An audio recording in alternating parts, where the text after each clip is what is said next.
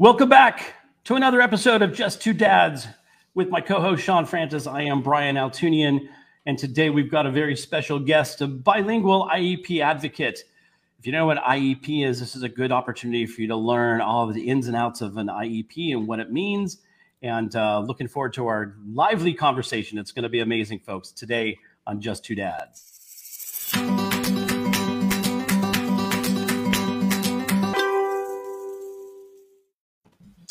Welcome, everybody.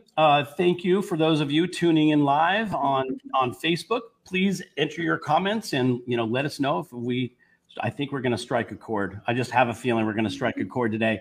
This is a conversation that's necessary, and anybody who has a child in school with needing an individualized educational program, this is going to be a conversation that you're going to want to know all about, and you're going to learn some great things. So please enter comments. If you're catching us after the fact on our YouTube channel, please subscribe and, again, leave us message, leave us comments. We try to respond to everybody. If you can hear us live on Apple Podcasts, Google Podcasts, anywhere the podcast outlets, and now we're on WSTX Radio, also in the U.S. Virgin Islands. I don't want to forget our family down in the U.S. Virgin Islands. And starting next month, we're going to be streaming out to a Roku channel from Powered Media. It's going to be an amazing thing. So this episode is going to be on Empower Media Communication. So very excited to share this with our goal. Sean and I, we set out to begin this conversation. He and I have been in this conversation for about 5 years, but about a year ago, we thought we're having so many interesting conversations with folks who have family members on the special needs in the special needs community that we've not seen any place where two dads just get together and have a conversation from a dad's perspective. And so we decided to do this podcast and shine a spotlight on the amazing warriors, and we call them warriors, and we truly believe they are warriors who are doing great things, who have taken their own experience from their family and they've turned it into an opportunity, a business, and more importantly, they've reached out and made themselves available to a broader community. So our goal is to weave that network of folks who are serving the special needs community. And it's our honor and our thrill to be able to do that. And so we welcome you all. Thank you. Please participate. Please comment. And before we get to our special guest, this is going to be amazing. I just want to say hello to Sean Francis, my partner in Thrive. How are you, my friend? I am thankful, blessed, and grateful. And I'm also anxious to get right into it. Do it. Let's go ahead and welcome our guest today, Sandy Cintero. Sandy, welcome. Thank you, gentlemen, so much. Thank you all for having me on here, and I'm looking forward to our conversation. This is going to be great. Yes, it is. We're looking forward to it too. So let's start. We generally, as Brian said, that we view those that are representing their families and their kids and fighting the fight as warriors and as heroes. And every warrior or hero has an origin, regardless of whatever their power might be. And at the same time, people probably wonder, how does one become an IEP coach? What is an IEP? Most of the audience listening is probably very familiar with what that is.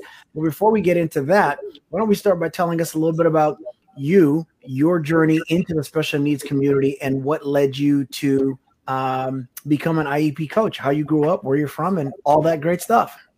All the good stuff. So where should I begin?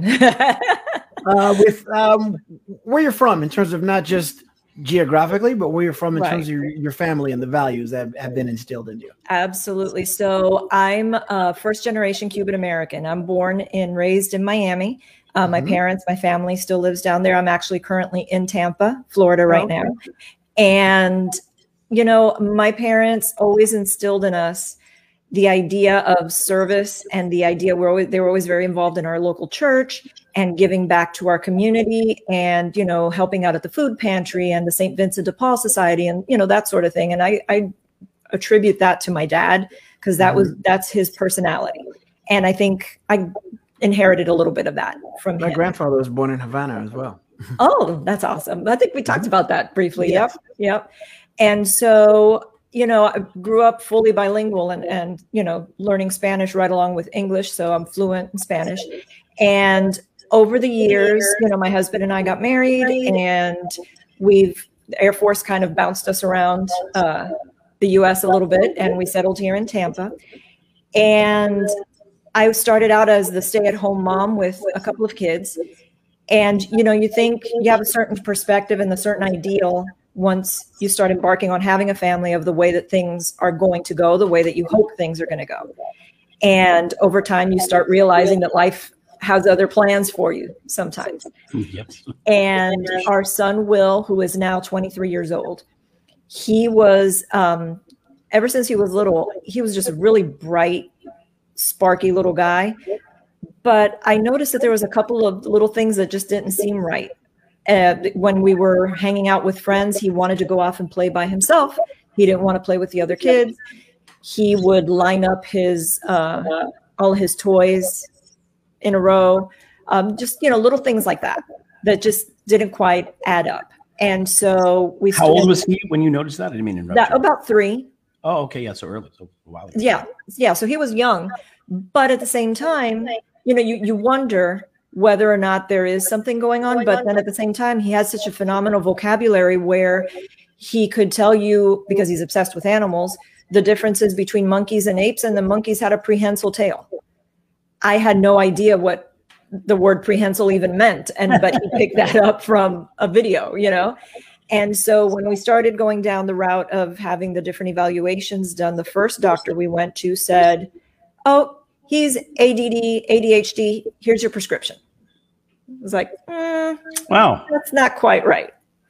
That's not quite right. And so we persisted. He started school. And again, things just started to not add up, the lack of the organizational skills and the executive functioning skills and things. And ultimately, we got the diagnosis when he was 6. So just about hitting first grade was when we received the diagnosis that he was, in fact, on the autism spectrum. And it's evolved so much over time that, it used to be called Asperger's syndrome. I guess now it would be level 1 autism.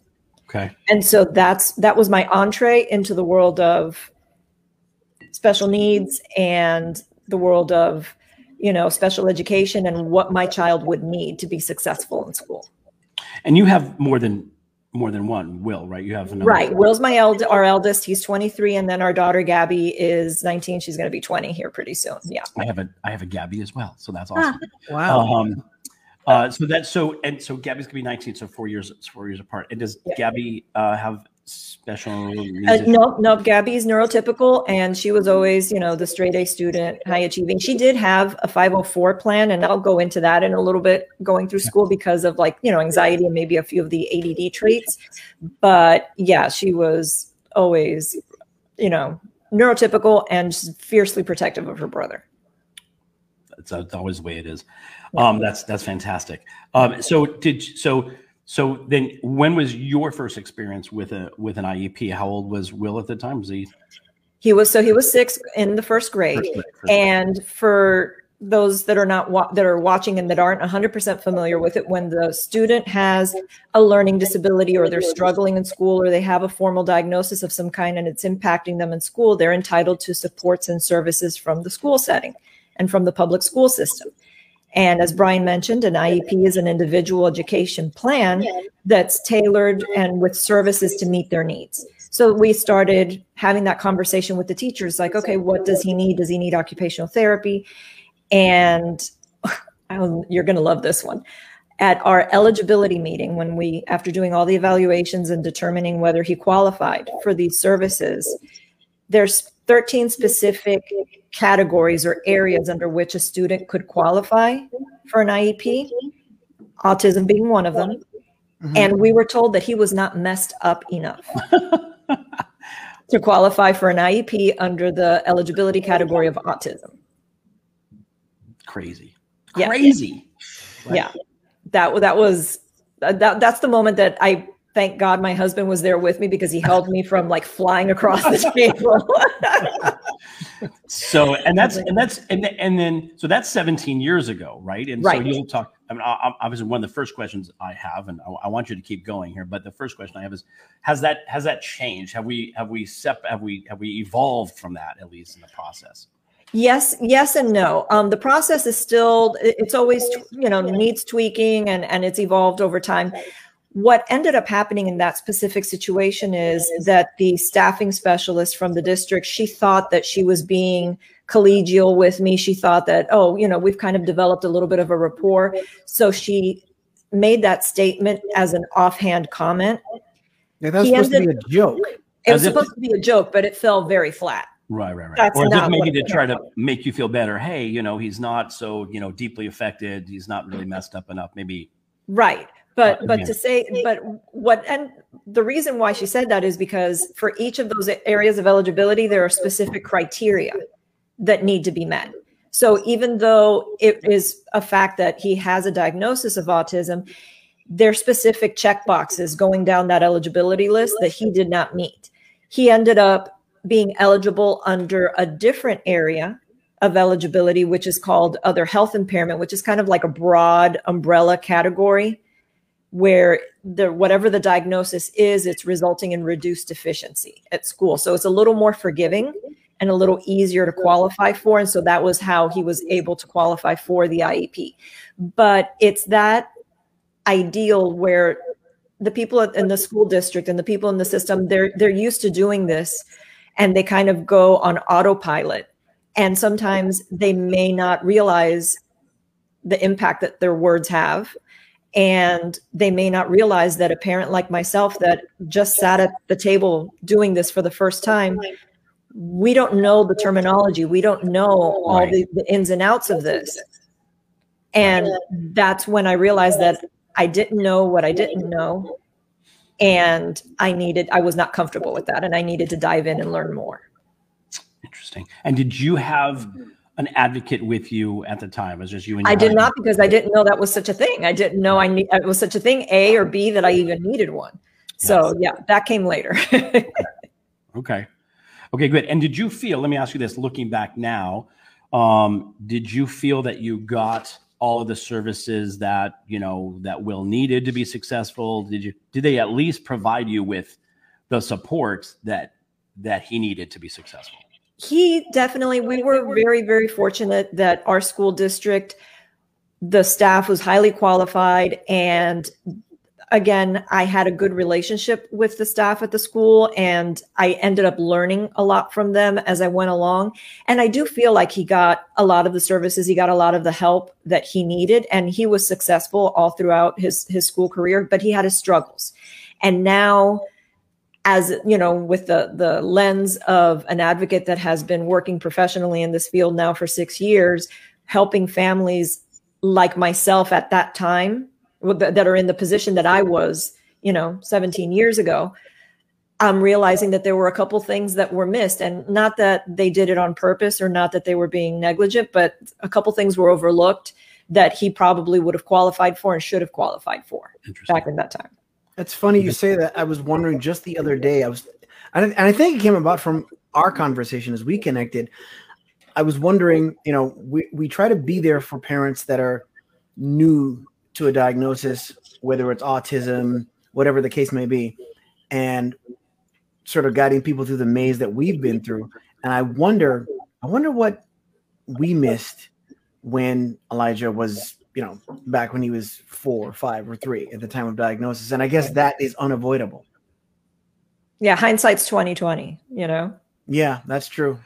Yeah.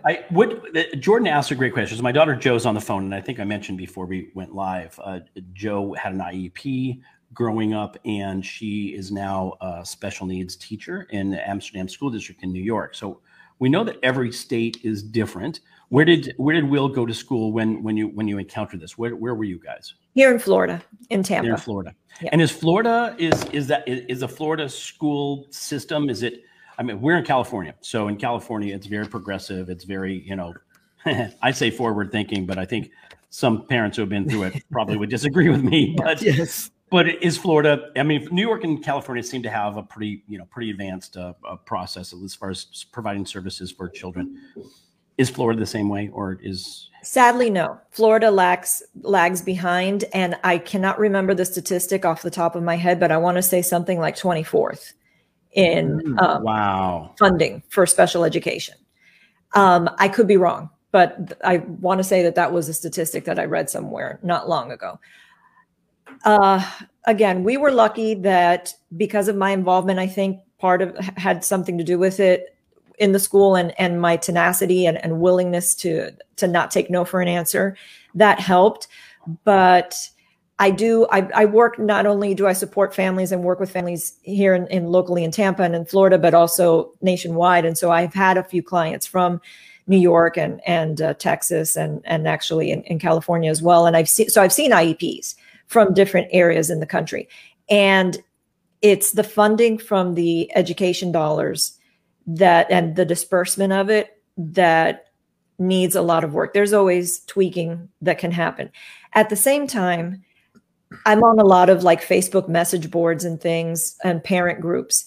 And oftentimes I'll see messages from parents that are saying, oh, I'm moving to Florida soon. I'm leaving New York. I need to, what school district do you all recommend? And the inundation of comments of, don't do it. Don't move to Florida. Don't do it. It's terrible here.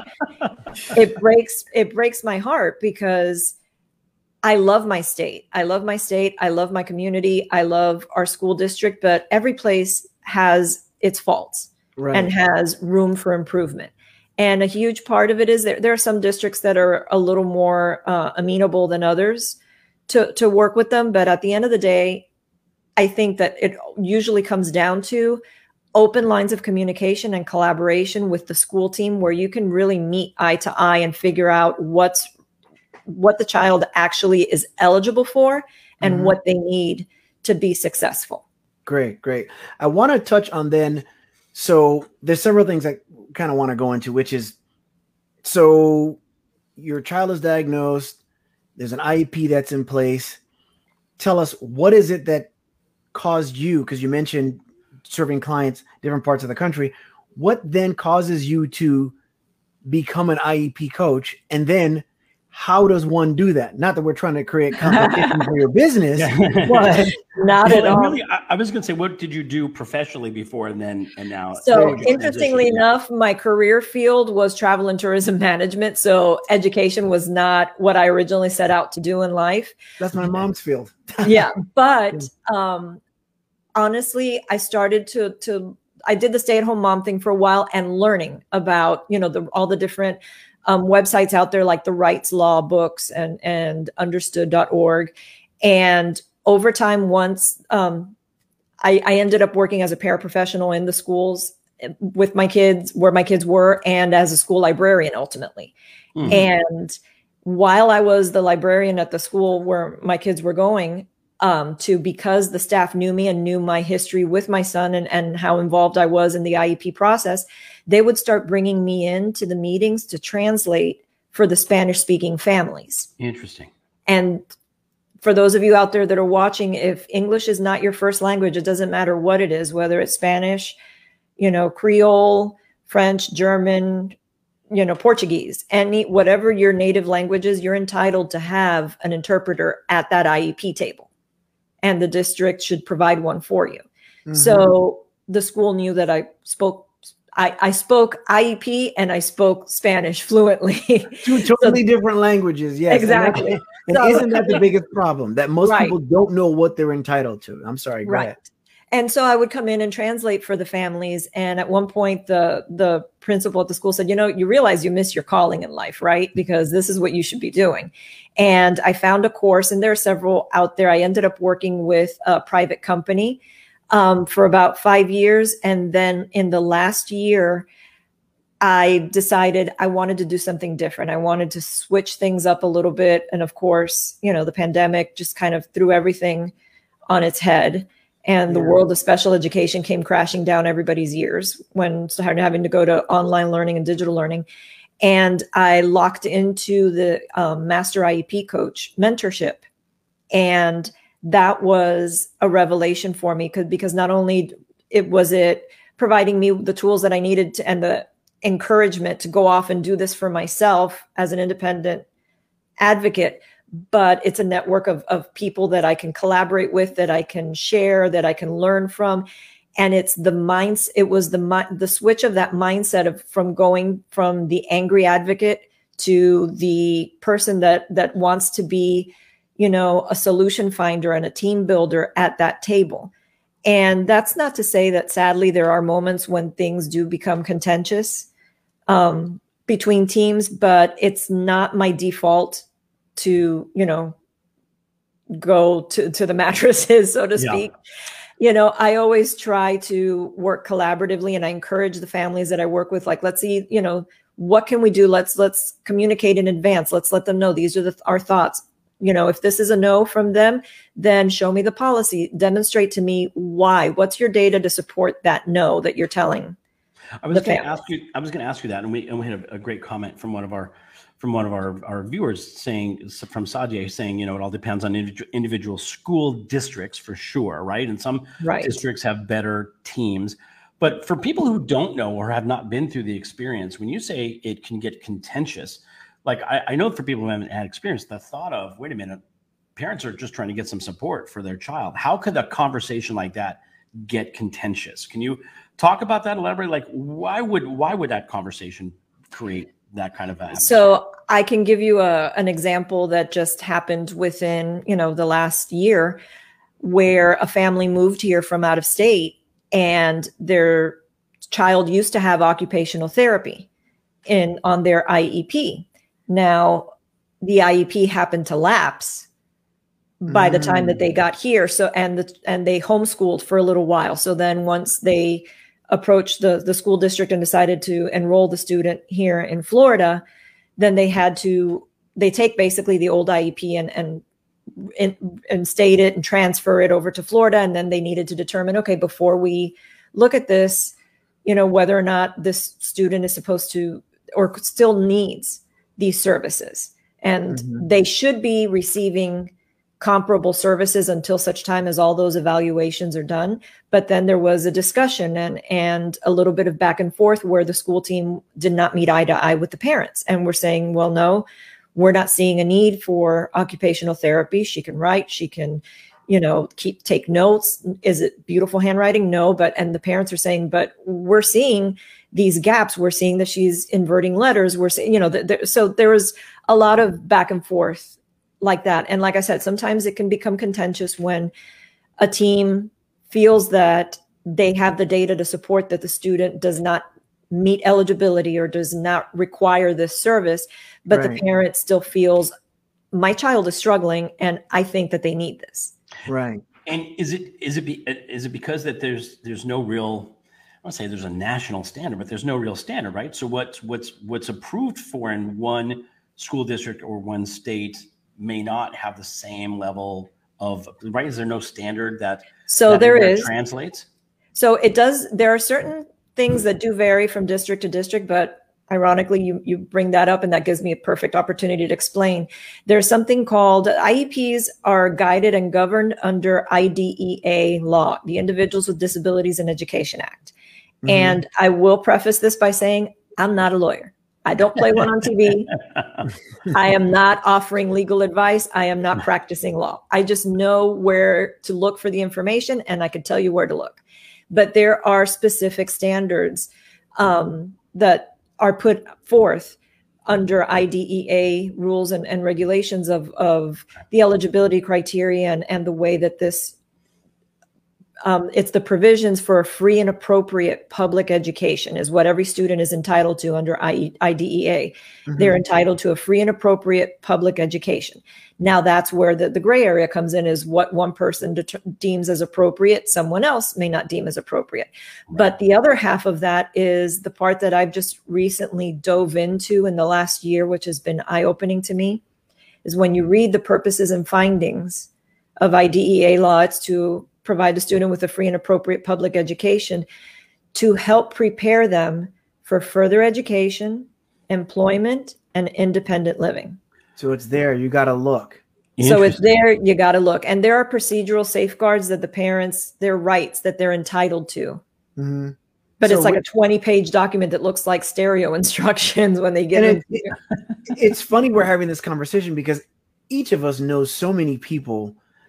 And I don't know if it's happened more in the pandemic or just people seem to be posting it more on social media about families packing up and moving to other states, for, job opportunities or, whatever the case might be.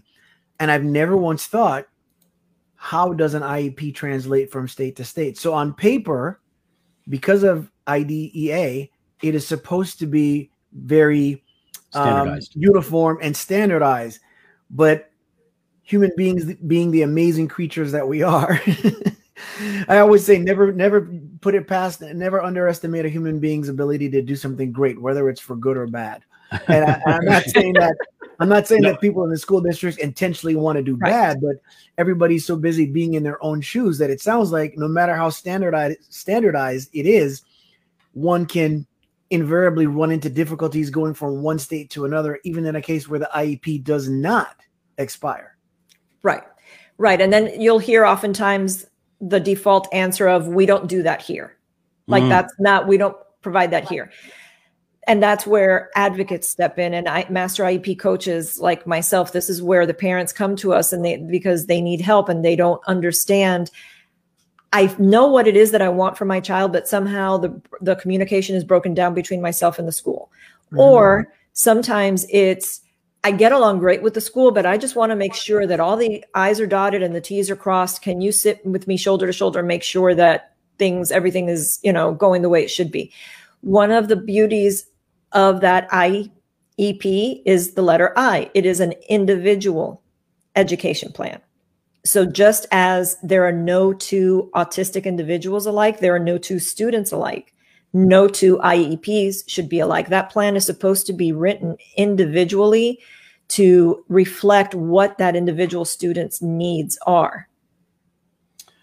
Let me ask you a question. You mentioned the pandemic, and I don't want to take this too far off track here, but the impact of the pandemic on everybody's mental health over the last 20 months, 24 months, however long it's been now, 20 months, I'd say. For those families who have children with IEPs and have, educational issues and seeing again limitations of schools to do in-person learning, and what have you seen over the last, since the pandemic started last year? Has it been more difficult? Has it been easier for you to get in front because now we can do things on Zoom? Talk about that a little bit, if you don't mind. Yeah, so the vast majority of my meetings this year were all done via Zoom, which did make it a little bit easier for my out-of-state clients, because it used to be that it was usually done via conference call. And it's just so much easier now with Zoom to be able to see the documents, pop up on your screen there and have everyone participating virtually. But honestly, the world of education, period, regardless of it being special education or your general education setting, has turned upside down this past year. Yeah. And there have been some children that thrived, that enjoyed the digital format and did well, but more often than not, even general education kids have struggled because that's not what they're used to.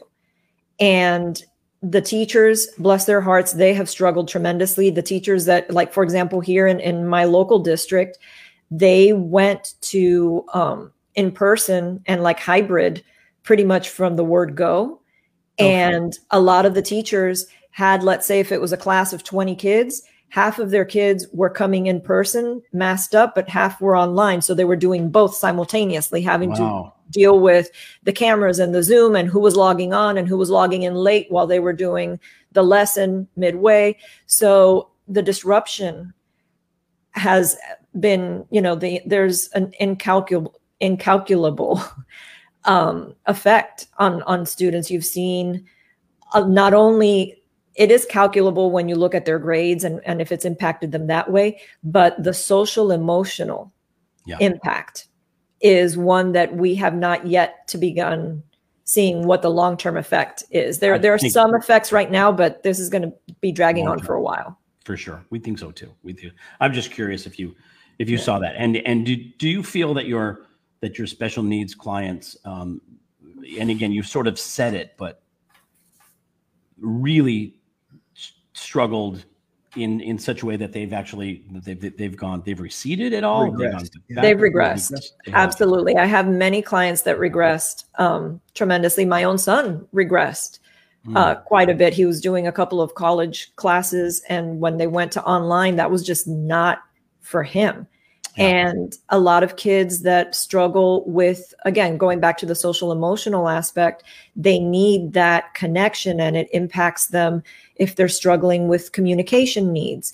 It impacts them if they're struggling with reading and they're trying to hear the articulation from the teacher and they're, not able to really focus, or those that, struggle to attend to task and focus anyway, and trying to be on task and paying attention on the computer screen. It's been a struggle.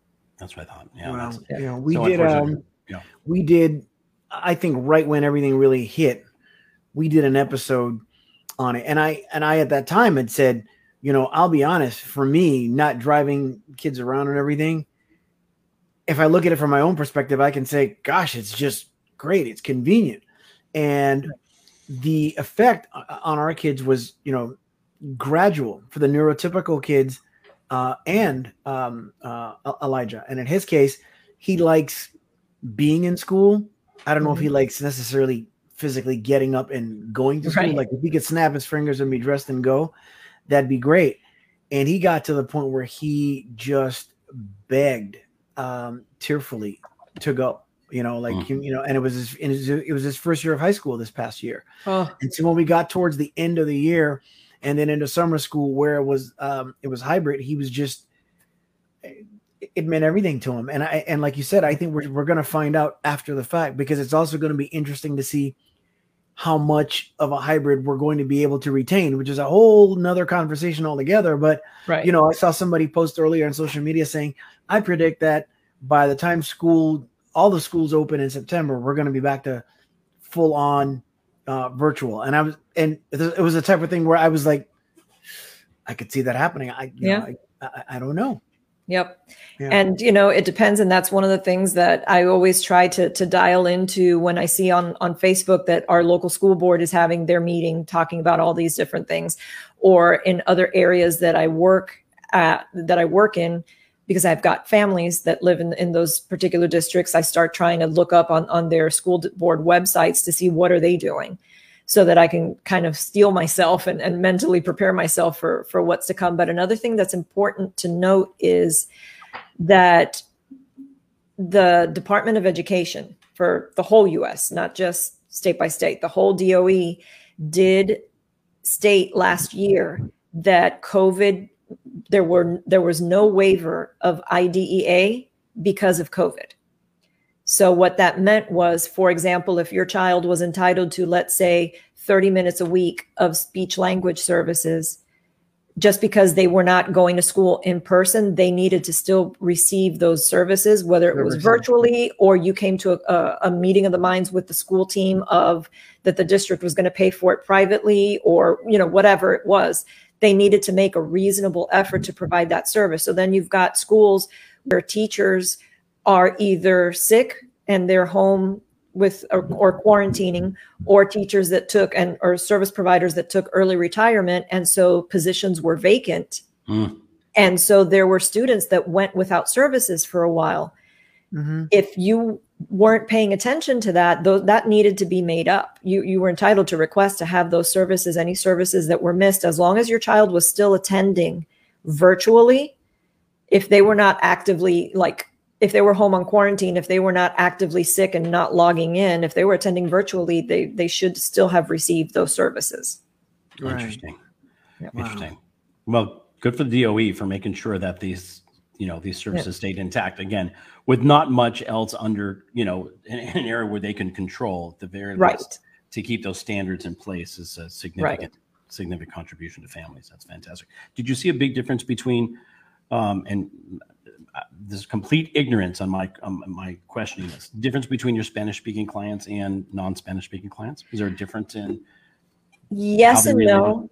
Yes and no. A lot of the Spanish-speaking community, and I had a brief conversation with Sean about this, they're very underserved in this area because they don't know. It's kind of the same scenario where they don't know what it is that they don't know, but they're also hesitant to ask. Right.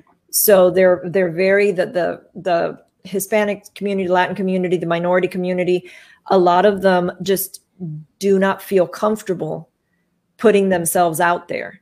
There's an element of trust that's missing. There's an element of trust that's missing. And, I've got a couple of clients that did have, for example, a district person translate for them at the meeting. And they called me and they said, no, I think I'd rather have you there with me on my side, because I know enough of English to know that they didn't tell me everything that was being said, or they didn't translate to the team everything that I said. So I feel like I missed out on something. Interesting. Yeah. So and we experienced the same thing in financial services when it comes to, you know, the just the cultural differences and historically, in terms of just sometimes being open to conversation, and then again, what you don't know and not knowing what it is that you don't know. That's why no matter what the topic is, sharing information is so powerful. That's why we're so thankful to be able to have this platform to do what we can to change that. Yeah. Absolutely. And in fact, I was just going to say, Sandy, sorry, Sean, I just jumped right in. No, go ahead. I was done. Give you a chance to respond, Sandy. I'm just going to jump right in. But because it seems like there's an opportunity for you to you know, blast out what it is that you're doing and make sure that people know how to get a hold of you. I'm putting up your website up on the screen right now, but thank you. Is there something that are you doing anything in particular, or is there a proactive way that you're getting word out so that people know that they should be reaching out to you in every community, by the way, that you serve? Absolutely. So I've learned in the past year the power of social media and the need to just be out there. But I've also, you know, tied into some phenomenal organizations that I've been a part of. A local organization here in the Tampa area called 21 and Change, that they primarily, it's more geared towards the Down syndrome community, but they're just available to those that are with children with special needs regardless. And I work closely with them, and I just did a couple of webinars for them last week. One day we did one in English, and the next day we did one in Spanish, where we did like a back to school IEP night of tips and strategies that the parents can do to start getting ready for the fall. I'm a mentor in the Not Your Average Autism Mom group. And, you know, there's a private sisterhood community within that, and I try to volunteer my time in there as well. And, you know, I do work and put my services out there and work with clients, but I am always willing to answer questions and to just, you know, put out information to be of service to the community. You know, it's like I said, going back to my roots and the way that, you know, I was raised. Another thing that you all may or may not have realized when we first connected is that my husband and I started our own small 501c3 11 years ago called Lawyers Autism Awareness Foundation here in Tampa. That is, my husband and a good friend of ours are the attorneys in that. And we do a sensory friendly Santa every year for the kids. What is the name of the organization again? Lawyers Autism Awareness Foundation. And so we call it LAAF, LAAF.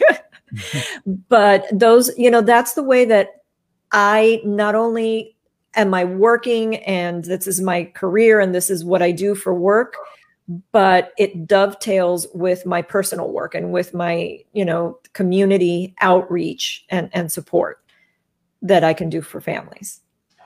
Is there a website for LAAF, for lack of a better word? LAAF, it's the THELAAF.org. And then Not Your Average Autism Mom group they're on I don't remember the website if it's fully spelled out or not, but they're on Facebook as well. And it's a sisterhood community for moms of kids on the spectrum. And they're primarily nationwide, but now we can officially say that it's worldwide as well, because there are some members from the UK even, and Canada, and a couple of different countries. Beautiful. That's awesome. Yeah. That's great. We've had Jessica Pate from We Are Brave together, and others that have support organizations for moms. I love Not Your Average Mom. That's Not awesome. Your average autism mom. They're great. Not your average autism mom. We don't believe that any mom is average anyways. We always think begin with, right. Moms are warriors no matter what they're dealing with. Exactly. Just by the fact that they're moms. But that just tickled something in my brain, and I wanted to make a comment. One of the reasons why I love what you guys are doing, and that it's the Just Two Dads, is we don't see enough paternal involvement, dad involvement. And we were just having this conversation within the Master IEP Coach group not long ago, is that it's not that common to see the dads at the IEP table. it's usually the moms that are the ones that are stepping up. And the dads, it's not that they don't care, and it's not that they're not available. Sometimes the mom is the stay-at-home mom and dad is off working.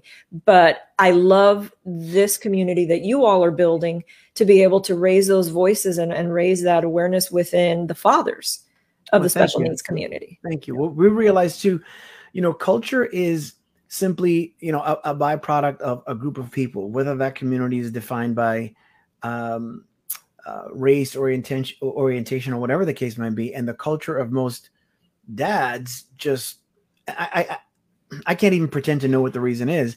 We aren't usually out in front like that, right. And so that's one of the things that we, why we're here. And so thank you for that. We appreciate that most absolutely. Definitely. Yeah. We it's funny. I went to quite a few of the IEP meetings that we had for Jordan. Jordan's mom is a lawyer, so she was hardcore. Like, it's the first time that the word advocacy really hit home for me. Yeah. And she was a bulldog when it came to fighting for the rights for Jordan, make sure Jordan had the support that she needed. And we still brought in an advocate to sit with us as we went through the meetings, because to your point, when you're dealing with your issues of your child and just general life, getting through life, the idea of having to read the IDEA Act and having to find those details, or knowing what the school district can and can't do, it's very overwhelming for parents in general. So having an advocate is such a huge thing for dads. I think, and again, I'm not, like what Sean would say, I'm not making excuses for dads. This role of being the mom warrior has always stereotypically been, a mom's role. But what we're finding is that these conversations, that dads are just as prominent in the fight. They're just not prominent in face, right? They're not up front per se. And they've got the battalions behind, and mom is leading the charge and dads are there. But our hope is that we get more dads into these conversations, and that more fathers deal with, because again, we deal with all of our own issues of what it means to have a child with special needs issues. Overcome all of those things and be a fighter and be able to have these kinds of conversations. But you're doing such an amazing work, and absolutely glad to have you on this. And I think, Sandy, you'd probably agree, one of the main things that people should remember, especially if they're new to a diagnosis or new to an IEP, is that when it comes to anything, yes, you're at a handicap if you don't know what you're entitled to, so you don't know to ask for it. But a good rule of thumb, even if you know everything from front to back, is to ask, because if you don't ask, you won't know. So for me, because of, our financial services business allows me to create my own schedule. So that's the reason why I sat in on most of the IEPs. But I'm used to sitting in on the IEP, and if my wife is available, she's present as well on the phone. I don't know if that's a special accommodation or anything, because we've asked for it from the very beginning. And the truth of the matter is, I'm sure it shouldn't be, just like anything else. If you think you want it, ask for it. Absolutely. The school, when it comes time to schedule those meetings, and you're supposed to have a meeting at the very least, if you already have the IEP, at the very least once a year to review and update it, but you're entitled to request a meeting at any time throughout the year. Right. So you can have a couple of meetings, 3-4 meetings in a school year. And when the school reaches out, that they send you that meeting notice, you are supposed to be given an opportunity to have, a couple of choices for meeting times and dates and times that are convenient for you, where parental involvement is key. The parent is an equal participant and an equal member of that IEP team. Right. And you are entitled to participate however you can make it work, whether it's via phone or in person or virtually. But a parent is one of the most, if not the most important member of that IEP team, because this is your child, and what your vision is for your child, and what your concerns are, your worries are, and what it is that you feel your child needs to prepare them for further education, employment, independent living. Those are just, it's a parent's right. And there's certain areas in the IEP where you're entitled to put in a parent input statement. so that you could put that vision out there of what it is that you want the school team to help you with to support your child.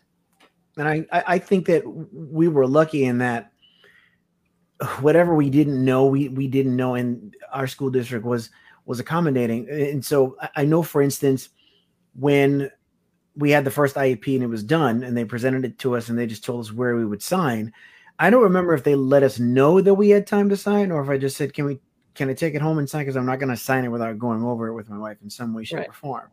And so most people don't necessarily know that. And then once you have signed, you can amend it as well.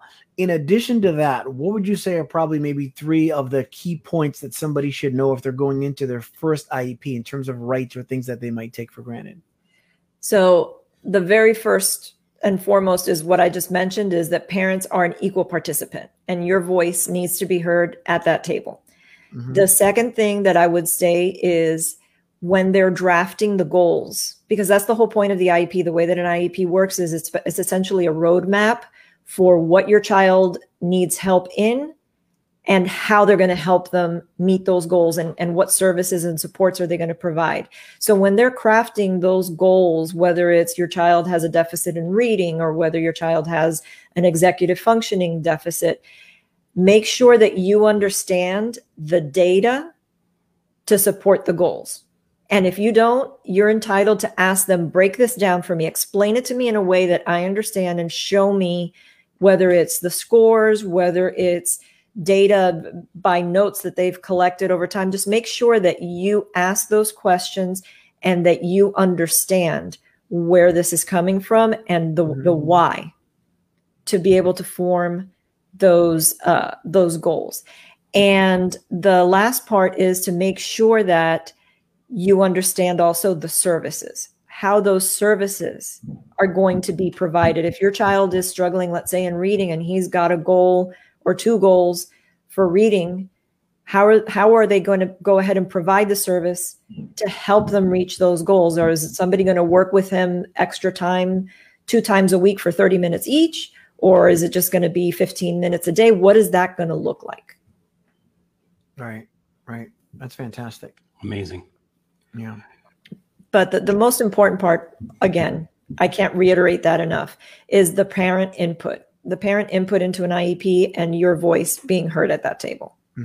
So let's say somebody's going to reach out to you, whether they're in Florida or they're in another state. What does the process look like? I reach out to you and I'm like, my son's been diagnosed. I'm told we are entitled to an IEP. I've just learned what that is. Can you help us? How does that work? Do you, for instance, in our business, our primary business of financial services, we're going to do a first appointment, present in order to educate, and then do a needs analysis to figure out where they're on target, where they're short, what their goals are, that kind of thing, and then make a recommendation to address the needs that fit that budget in a second appointment. What is your process like as you sit down with a family? So I always like to, I offer free consultation to anyone that reaches out to me. And I always like to ask them, just give me what are your top 3 concerns right now? Because you could sit there and go for hours talking about what your concerns are for your child. But I always like to begin with just what are the top 3 concerns right now, and where are you in the process? Does your child already have an IEP and we're looking to tweak it and improve it? Or your child is struggling and you just don't know how to ask for help and how to determine whether they even need evaluations to determine eligibility. So that's, I always start with an initial consultation with them. And I do not charge for that, to just kind of get a vibe for what's going on with the family. And then I make some recommendations. I let them know whether A, they're on the right track if they've already had ideas of where they wanted to go with this, or B, what it is I think that they may need, and or what they should be, channeling their energies towards. And if they decide to work with me, then usually I just have them send me copies of their documents, and I schedule, once I've had an opportunity to just look over everything in depth, like you said, that needs analysis, then I've got the information in front of me, and then we go from there. There are some families that choose to just have me in the background for the coaching aspect of it. And I just do consultations. I review documents for them, and I give them kind of a game plan and maybe help them craft a letter to the school to make some requests, but they go and do the meetings on their own. But there are other families that figure, you know what, I get too emotional when I'm at that table, and I want to make sure that I've got somebody in my corner. And then I'll participate in the meetings with them. So it sounds like what you give is rather customized. Yes, and absolutely. Then if someone meets with you, the consultation is done, you know what's going to be needed going forward. Is it then safe to say that there aren't any surprises in terms of what they're going to be charged, because you know what it's going to take, what you're going to have to put in? Okay, for those that are hearing that, I want you to realize what kind of value there really truly is in that. And that really speaks to my heart because of the way that we operate as well. You're going to sit down with somebody, put yourself out there, and give them that which is the only thing that can even compare to the value of a human being on this planet, and that is time. Right? You're never going to be as young as we were when this conversation began. And you're going to give yours to give them information and even maybe a recommendation. That means if a person walks away and simply is empowered with that and goes to their IEP with what you've empowered them with, the value that they've gotten there is already immeasurable. To say nothing of then what takes place if you're going to sit down and give them what is important to them, as opposed to here's what everybody should have for an IEP. That's great. Because there's no two students that are alike. I mean, the three of us have kiddos that are autistic, and none of the three of them were alike, and none of their needs were alike. So no two IEPs are alike. And so I always try to begin with, when I work with a family, that child is like my child at that IEP table, because I was that mom at one point. Right. And I will always look out for my families and for my students and my kids as if they were my own child. And I want what is best for them and what makes sense and what they genuinely need. Mm-hmm. And so you can't, that's not, cookie cutter. Right. And then is it safe to say, because your diagnosis, even though in Brian's case, Jordan's diagnosis wasn't autism, but your I think lots of times, depending on somebody's battle too, even within autism alone, you're just so focused on these are our shoes and this is what we're dealing with. But I think it's fair to say that the families that you deal with have a variety of diagnoses. Is that safe to say? And then the next question is there one that you find yourself faced with more so than the other? Autism seems to be a pretty prevalent one, but honestly, I have families with kiddos from all walks of life and with varying degrees of need, everything from Down syndrome to cerebral palsy to, intense medical needs, to kids that are hospital homebound, to kids that have autism, to dyslexia. I mean, you name it. It's right. a wide variety. Yeah. That's why we appreciate the time here today as well, too, because, every now and then I find myself, I take for granted that people think that because autism is so prevalent too, that's what things are limited to. But the truth of the matter is, for Brian and I, we've had the definition of special needs change. That it has been redefined as a result of doing this show. That's why we've talked about, mental health and all these different things, and and being a member of that community by way of a catastrophic accident, whatever the case might be. Yeah. And the differently abled community is so vast and so wide, and growing. Yeah, absolutely. And as we age, if we live a long, healthy life, we're going to be a member of that community no matter what. Exactly. Right. Yeah. Yep. Absolutely. Well, this is awesome. I was going to say that the one thing that we didn't touch on too much is that there's also within the school district the 504 plans, which is, so there's IEPs and there's 504 plans. 504 plans are simpler, and it's just accommodations and supports. And that's also kind of protected under Americans with Disabilities Act. And so there you can have a student that has anxiety, a student that has asthma, a student that has, ADHD, but something that any kind of an official medical diagnosis where they need something to help them access their school environment. So if they need more frequent breaks, if they need extra time for tests, if they need textbooks in larger print or whatever, right? Exactly. And so you can have a 504 plan and an IEP together as well. Or no, it's one or the other. One or the other. But it depends on the IEP also has those accommodations folded in. The difference between the two is that the IEP, in addition to all those services or all those accommodations and supports, the IEP also provides a service. Gotcha. So somebody is actually teaching your child, working with your child, providing them a service, a therapy, teaching a skill. Right. Well, as usual, the hour has grown not only wings, but engines and just flown by.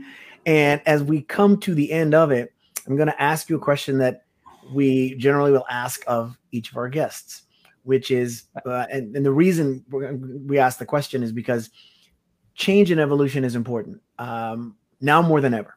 The ability to see something from another person's perspective and be open to new things and learn and grow. So if you can, give us one example of a thought or belief that you've held, not just simply held dearly, but you know it to be as true as you are alive, that has since become something that you no longer believe to be true. So the best thing that I could equate that to would be, I knew what I wanted to be in life. I knew what I wanted to be when I grew up. I wanted to be a journalist, and I knew where I was going. I knew where my life was headed.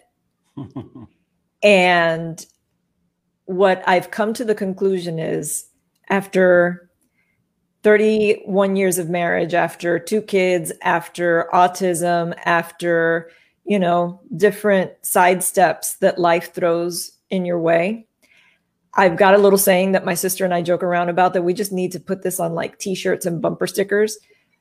Life is all about plan B. That is the consensus that I have come to.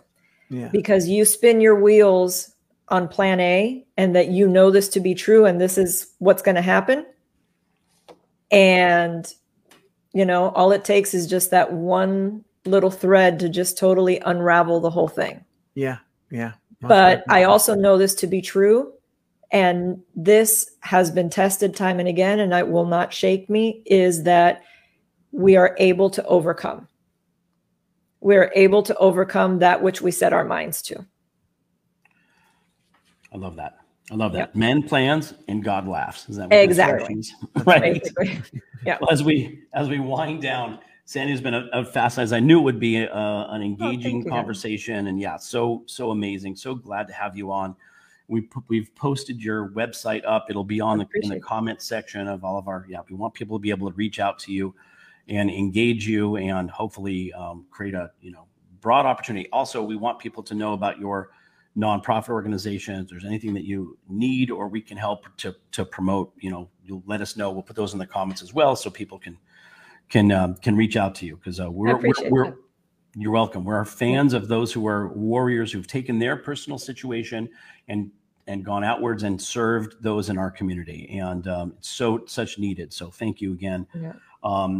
Really, thank you for being here. And as we wrap up this episode, I'll say what I always say. First of all, I want to thank Sean Hall, who's our producer, who's in Hawaii, who manages our chats and everything that we do here. So thank you, Sean Hall. We appreciate you and love you.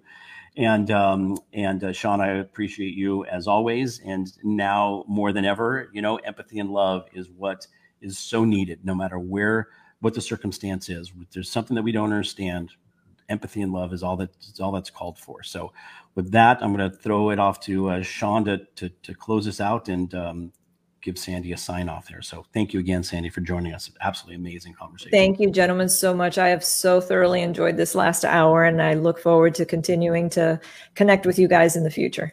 As do we. This is the best example of how they say that coincidences are God's way of remaining anonymous. And, yeah, I like that. With that said, I want to thank our listeners in the U.S. Virgin Islands, my family down there. I want to thank everyone that tuned in on the various platforms and outlets. And I, of course, as always, want to thank the women, the primary women in my life, without whom I couldn't begin to try to be who I hope to strive to try to be. And that would be my amazing wife, Laura, and my mom, Jan.